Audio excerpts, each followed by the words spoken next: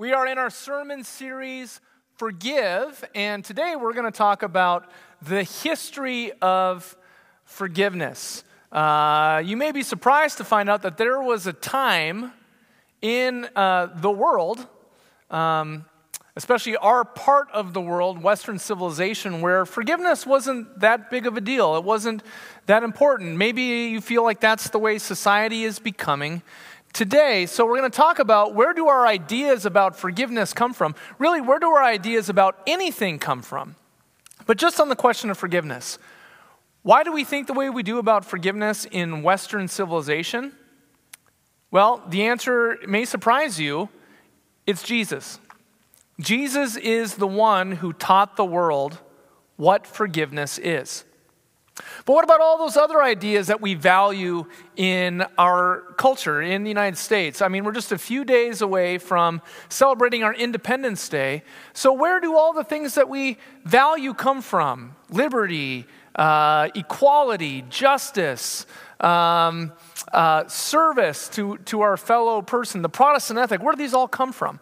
Well, Christianity is one of two pillars that hold up what we call Western civilization. There's actually two of them. One of them is the Bible, but right alongside that is the pillar of Greco-Roman philosophy.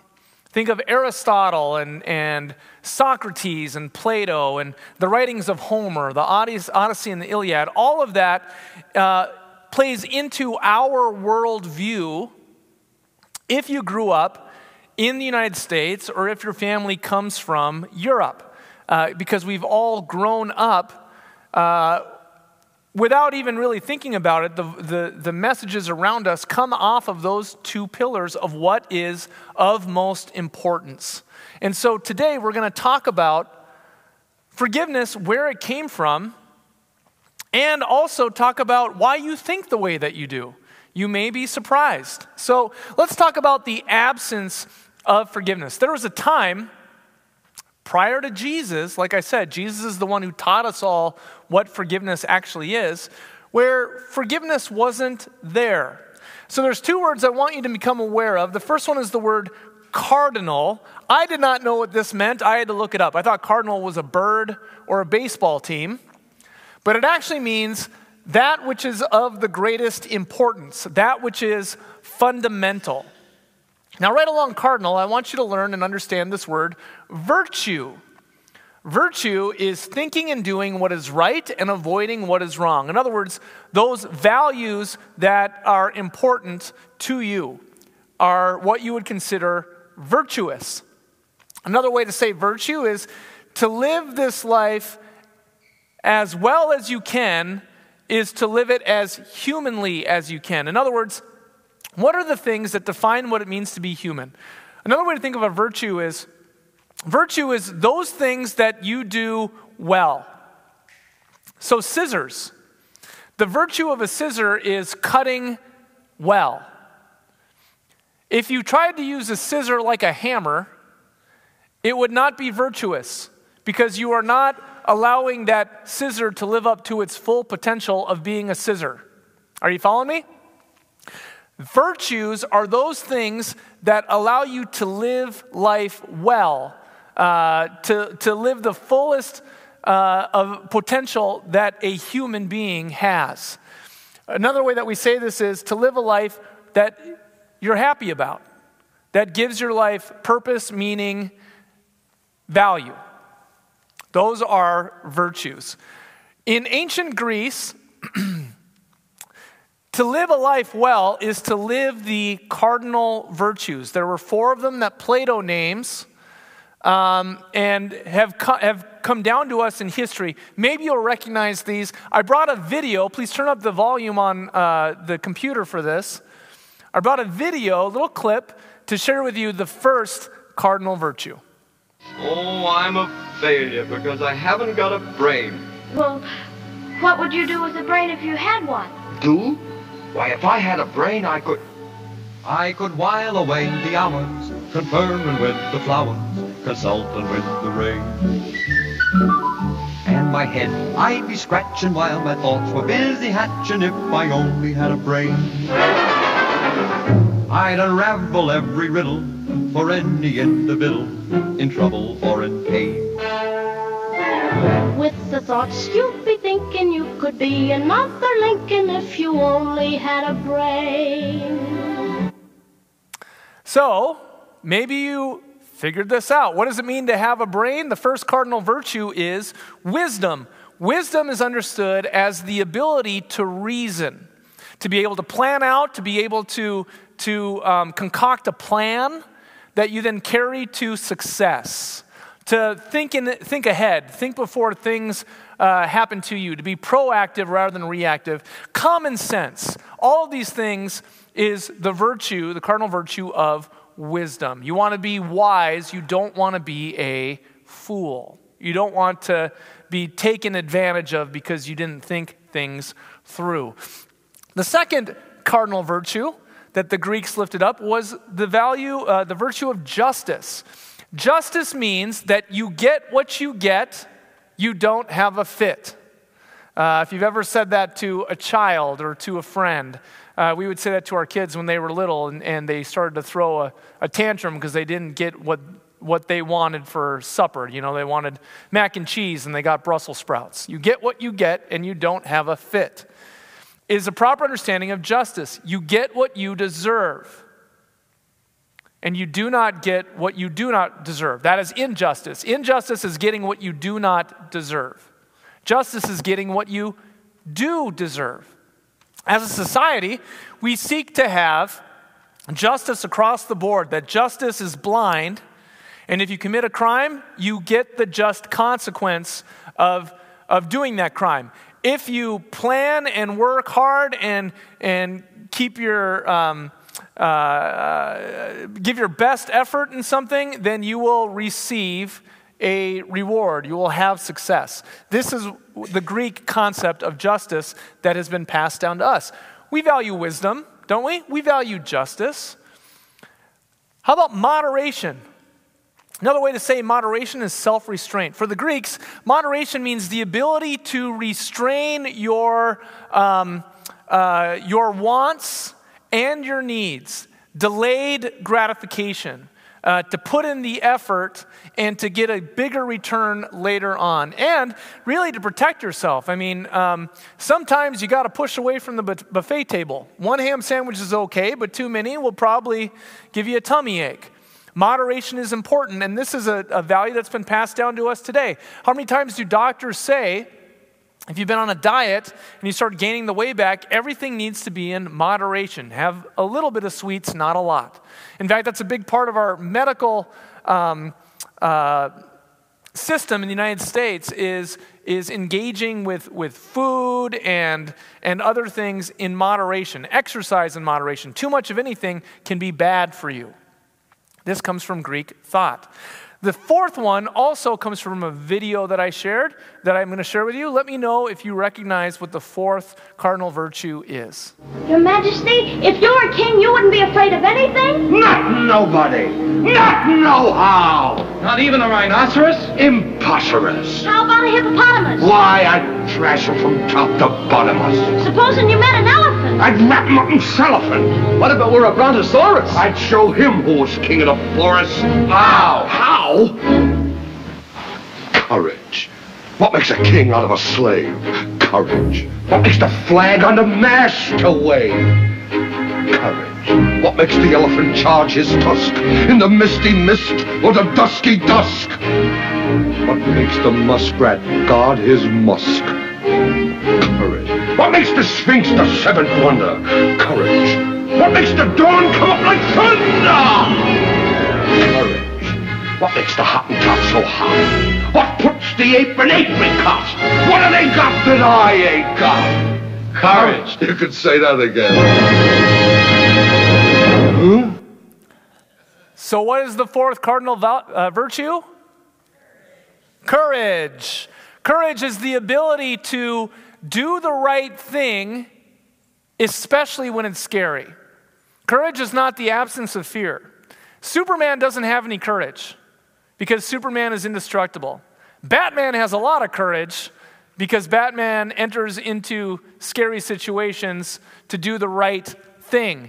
Courage was valued by the Greeks because it was necessary for a warrior to gain victory by entering into combat and still moving toward the goal to better themselves. These 4 values were all lifted up as what gives you a place of respect and honor within their society. Remember, the ancient societies before Christianity were shame-honor societies. In fact, every society without Christian values included in it is a shame-honor society. That means that what the community thinks of you and what values the community lifts up that you are excellent at living out will give you more honor. And along with a shame-honor society is the understanding that if someone attacks your honor, attacks your wisdom, your ability to do justice, how moderate you are, or your courage, well, you have the right to receive recompense, to either shame them for saying such horrible things or doing such horrible things, or to seek restitution through revenge. The Greeks and the Romans were not interested in forgiveness as a value. And it's pretty simple to understand why. First of all, if you're a virtuous person, you don't need forgiveness. You're hitting a home run in every category that matters. So what needs to be forgiven? If you're not meeting the standards of a virtuous person in Greek or Roman society, well, forgiveness doesn't help you because forgiveness lets you off the hook. What you really need is contempt. And so a parent, if their child wasn't living up to the expectations of the society, rather than forgiving them and loving them and caring for them, would seek to look down upon their children and tell them to do better. You're failing. You're getting it wrong. Why? For their betterment, so that they would live in to these cardinal virtues, that they would live up to them. So forgiveness was pointless because virtuous people don't need to be forgiven, and people who are not virtuous need to be better at being virtuous. So they don't need to be forgiven either. They need to be motivated through contempt.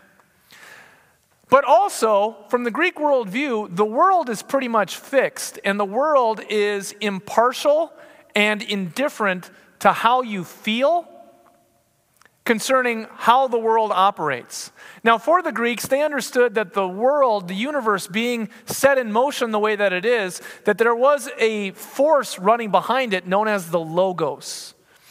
But the thing about the Logos is that the Logos was detached from humanity and did not care about if we were doing right or wrong per se.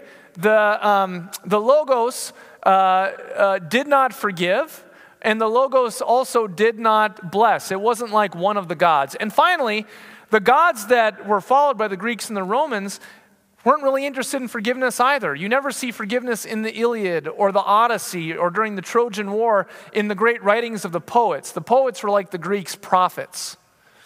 And they looked to them for guidance from the gods. The gods were basically like big people, big humans that were interested in these 4 things, but also were quick to punish.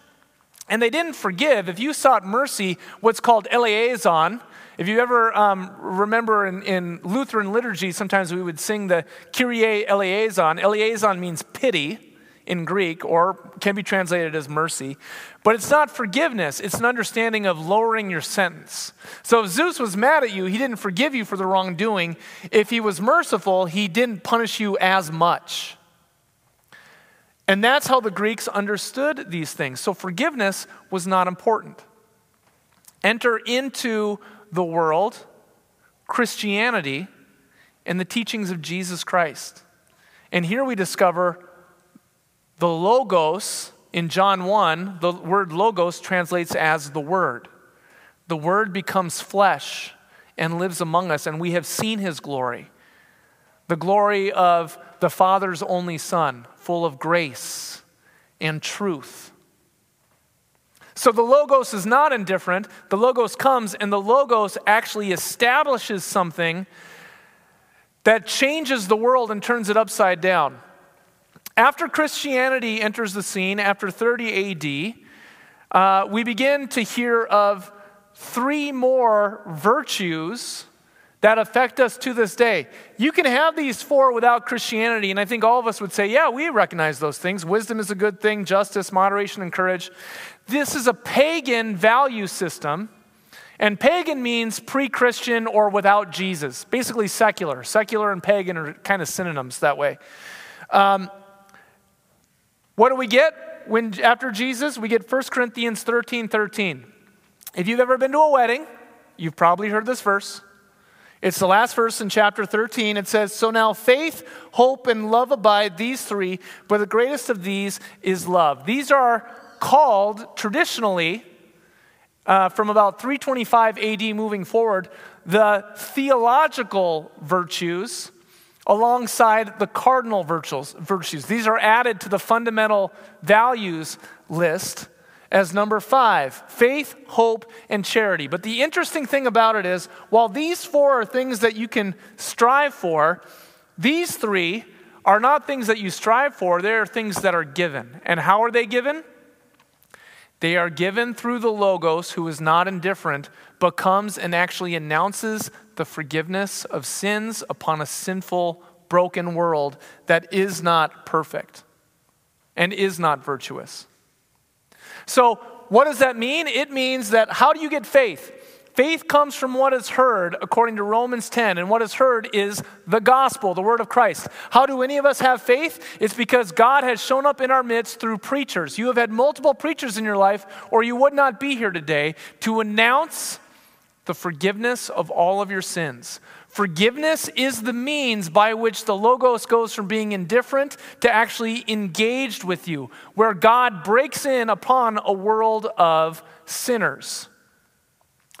Faith announces that on account of Jesus Christ, who was born for you, who suffered for you, who died for you, who is risen for you, and who will come again for you, he announces that all of your sins are forgiven. And from the moment that the Holy Spirit came upon the church, that has been the announcement to the world that Christ is risen, he is risen indeed, and on his account, all of your sins are forgiven. Through faith in him, this is so. That is how you receive faith, and that is how you have faith, through the announcement of the forgiveness of sins in Jesus Christ. It is the gospel in a nutshell. When we receive the Lord's Supper, it is the gospel that you are receiving, the forgiveness of your sins. And so the ancient world had no interest in this. Jesus brings it forth as an absolute necessity for the world. What do we get because of this faith? We have hope. Hope in the resurrection. None of us is resurrected. We still have this old bag of bones, this old sinner hanging around our necks. But because of Jesus Christ, we now have a future. A future that's not based on how well we do these virtues, but based on faith in Jesus Christ alone. Hope in the resurrection, that this is not the end, that my failings as a human, my sinfulness does not define me, but hope in Jesus Christ is my destiny. The resurrection. What does this then leave? As Paul says, the greatest of these is love. Another way of saying love in action is charity. So what remains since I have faith in Jesus Christ and I have a future hope that's not based on virtue in this life? I have a life that's free to live for Christ, loving God and loving my neighbor in acts of service. Charity, love in action. So, with the coming of Christianity, you had a peaceful revolution that took place because of Jesus Christ and what he taught about forgiveness that transformed Roman society. And these are the 2 pillars that we have: Greek philosophy, biblical values, Christianity. When Christianity started on the scene, it was the most persecuted religion in the Roman Empire for 3 centuries. 300 years, Christians were arrested, their children were taken from them, their property was taken from them. They were even put to death. The stories about Christians being in the gladiator arenas and having to fight lions and being eaten by lions are absolutely true and validated. For the first 300 years, if you were a Christian, there was a social consequence, there was a public consequence. You could be turned in by your family just for following Jesus, because following Jesus was anathema to Rome. Rome was very pluralistic. They were the more the merrier when it came to religion. You worship as many gods as you want. Just don't forget to worship the Roman pantheon, which was the Greek gods, and also the emperor as a god. Well, Christians confess, just like the Jews, that they only have one God. But in the Jews' case, they had a dispensation from one of the greatest emperors that was worshipped as a god, Julius Caesar, whereas Christians did not. So when Christians would say, we worship just Jesus, we can't engage in the worship of these other gods, Romans saw Christians as haters of humanity. And were seen as a great enemy and a threat to the way things were done. They weren't virtuous. They didn't lift up the virtues. They lifted up this thing called forgiveness of sins on account of the work of some peasant from Nazareth named Jesus. We have the writings of the early church fathers for the first 3 centuries. These are the kids that sat at the feet of the apostles. We know them as the Ante-Nicene fathers. And in their writings, what we don't find is a lot of calls for vengeance or revenge when Christians were no longer being persecuted, because there was hot times and cold times of persecution. But what we didn't get was calls for revenge by Christians. Why is that? First century Christians did not seek revenge because Jesus said a few things. First of all, Jesus said, love your enemies. The value here is that all humans have worth, something that was contrary to Roman and Greco-Roman ways of thinking. Women, children, slaves were of less value than men and did not have worth. They were in many ways just property. Christians said, love your enemies. Don't seek revenge against those who have wronged you, because that's what Jesus told us to do. The second thing that Jesus says is turn the other cheek. In turning the other cheek, I'm not allowing myself to be just abused. There's accountability with me turning right back to the person who attacked me and keeping them accountable by saying, why? Why are you attacking me? And the third one was the promise that Jesus would come again. So in the early church letters, what we have is them calling Christians to patience, not discounting the injustice they were receiving. There's one letter from a church father who talked about how everyone suffers the same misfortunes of loss of income from time to time, loss of health from time to time, and ultimately death. But the Christian suffers even more because they lose everything at the hands of an evil, sinful world, and yet do not seek revenge because Christ has promised that he would come again. Vengeance is mine, says the Lord. I do not need to repay. And so because of the teachings of Jesus, Christianity brought in a new ethic, this ethic of faith, hope, and love expressed through forgiveness and mercy. And the numbers of Christians exploded like wildfire. So much so that Christianity is the greatest revolution, peaceful revolution in the history of the world.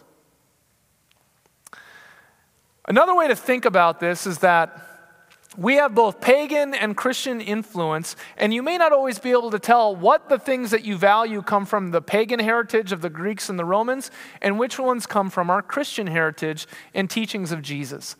So a thought experiment was done by Dr. C. John Somerville. He was a professor emeritus of English history at the University of Florida. Basically, he knew what it meant to be English, where the English people came from. They came from the Anglo-Saxons. If you're German or if you're Scandinavian, those are our ancestors too. They looked a lot like this guy. If you've ever seen the movie Tangled, they got a bunch of these Vikings. I'm going to show you this guy's face a little bit closer. This mean guy, okay? So here's the thought experiment for this mean guy. If there is an old lady walking down the street carrying a purse, And an Anglo-Saxon, a Viking, a pre-Christian, a pagan, saw that old lady with her purse, and he knew that he could steal the purse and get away before the old lady could see him or catch him, that he would get away scot-free. Would the Anglo-Saxon steal the purse? How many think the Anglo-Saxon would indeed steal the purse if they could get away with it? How many of you think they would not steal the purse if they could get away with it? Okay. What we find is that this Anglo-Saxon would not steal the purse. But why? Remember, the worldview of the Christian compared to the pagan. First reason, it would be beneath him. For a pagan, a warrior like a Viking, conquering and defeating women, children, or cowards was beneath their effort. Now, if they were with a whole band of groups going and pillaging a town, of course they would take their treasure once they've conquered and raised an area. But just walking down the street, a poor old lady carrying her purse, it would be beneath this warrior to stoop to that level. He's got bigger fish to fry. So one, it's beneath him. Number two, others would think less of him. His fellow warriors would think less of him. Now, for those of us who are Scandinavian, I think of this one being Norwegian and a little bit of Swedish, but we don't share that much in the family, is that if the first 10 commandments don't get you, the 11th will. Do you know what the 11th commandment is? What would the neighbors think? Others would think less of him. The other warriors would look down upon him because he wasn't being courageous. He wasn't showing courage by stealing from someone who was beneath him. Ultimately, the Anglo-Saxon would not steal the purse because the Anglo-Saxon is more worried about his own reputation than the well-being of the old lady. He's turned in on himself, staring at his own belly button, seeking his honor. In a shame-honor society, you receive honor by following the virtues of the community. These are the virtues of that community. What about the Christian? What about the Christian?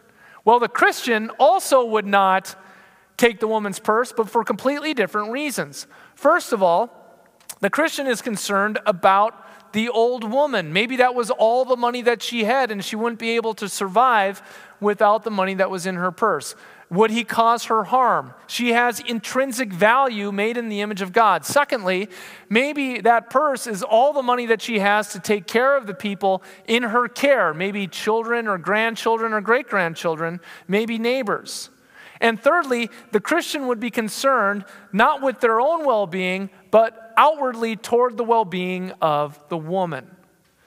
So a pagan worldview is inward focused, whereas the Christian worldview, as Jesus taught, is outward focused, looking to the needs of your neighbor rather than to yourself. The shame, honor, values. I'm going to share with you 6 of them. A pagan would uplift pride as more important than humility. Being humble makes no sense to them. Being proud is what's important. Dominance over service. Conquering, being in charge, not limiting yourself for someone else's sake. Glory over modesty. What matters is that everyone is giving me praise, not that I humble myself. Not that I'm modest or unnoticeable. Loyalty to tribe. These next 2 are interesting. Loyalty to tribe versus respect for all. Looking out for your own. Next to that is being generous to your tribe rather than equality for all. Both of these together, in a generic sense, is basically the textbook understanding and definition of fascism. I'm not talking about Nazism or history. I'm just talking about fascism as a political system. That my tribe gets the best of everything over everybody else. My tribe first. Okay? And the last one is revenge is more important than forgiveness. So pride, dominance, glory, loyalty to tribe, generous to your tribe, and revenge are the highest values for the pagan.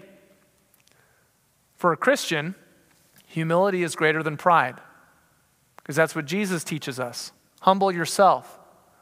Service is greater than dominance. If you want to be first, you must be last. And the one who's first will be servant to all. Modesty over glory. Even when you do all that I've said and you've carried out all of the wonders of God, see yourself as nothing more than servants of the Lord. Respect for all versus loyalty to tribe. Respect means all have value because all are created in the image of God, and therefore everyone deserves respect as an image bearer for the one true God. Equality for all is greater than being generous to just your tribe. Because every person has intrinsic value, everyone deserves to be treated equal in the eyes of God. And because we are all equal, we are all judged before God as being sinners. No one is better than anyone else in God's eyes. And so everyone should be treated equally among Christians and loved equally. And finally, forgiveness is the means by which God transforms the world rather than revenge. You might say, well, so what happens if Christianity stops being a driving force in the United States? We have these two pillars. Well, it would make things offset for sure, but it's not as if Christianity is going to go away and the values of Christianity would go away completely, because the genie's already been let out of the lantern. Forgiveness was not valued. Now that we know what forgiveness is, because of the way Jesus teaches it, we discover that we actually long for these things. Even if there was no God and the atheists were right, why is it that we still long for justice? If justice is just a moral construction, why do we still long for evil to be overturned if evil is just a moral construction? That is a pagan worldview. Here, we discover that it's ingrained within us. I have seen the business that God has given to the children of man to be busy with. He has made everything beautiful in its time. Also, he has put eternity into man's heart, yet so that he cannot find out what God has done from the beginning or the end. We all long for eternity. We long for this broken world to be made right. We long for the things of Jesus to be made true for everyone. Faith, hope, and love as a way of life. Forgiveness as the means by which we interact rather than revenge. These are things that are longed by the entire human heart because we all have eternity in our DNA. We long for it. The Logos, Jesus Christ, has come to bring forgiveness to all of you. We are going to receive it today in the Lord's Supper. You are forgiven in his name. You are set free to learn, to discover, and to share forgiveness with all of those around you. Amen.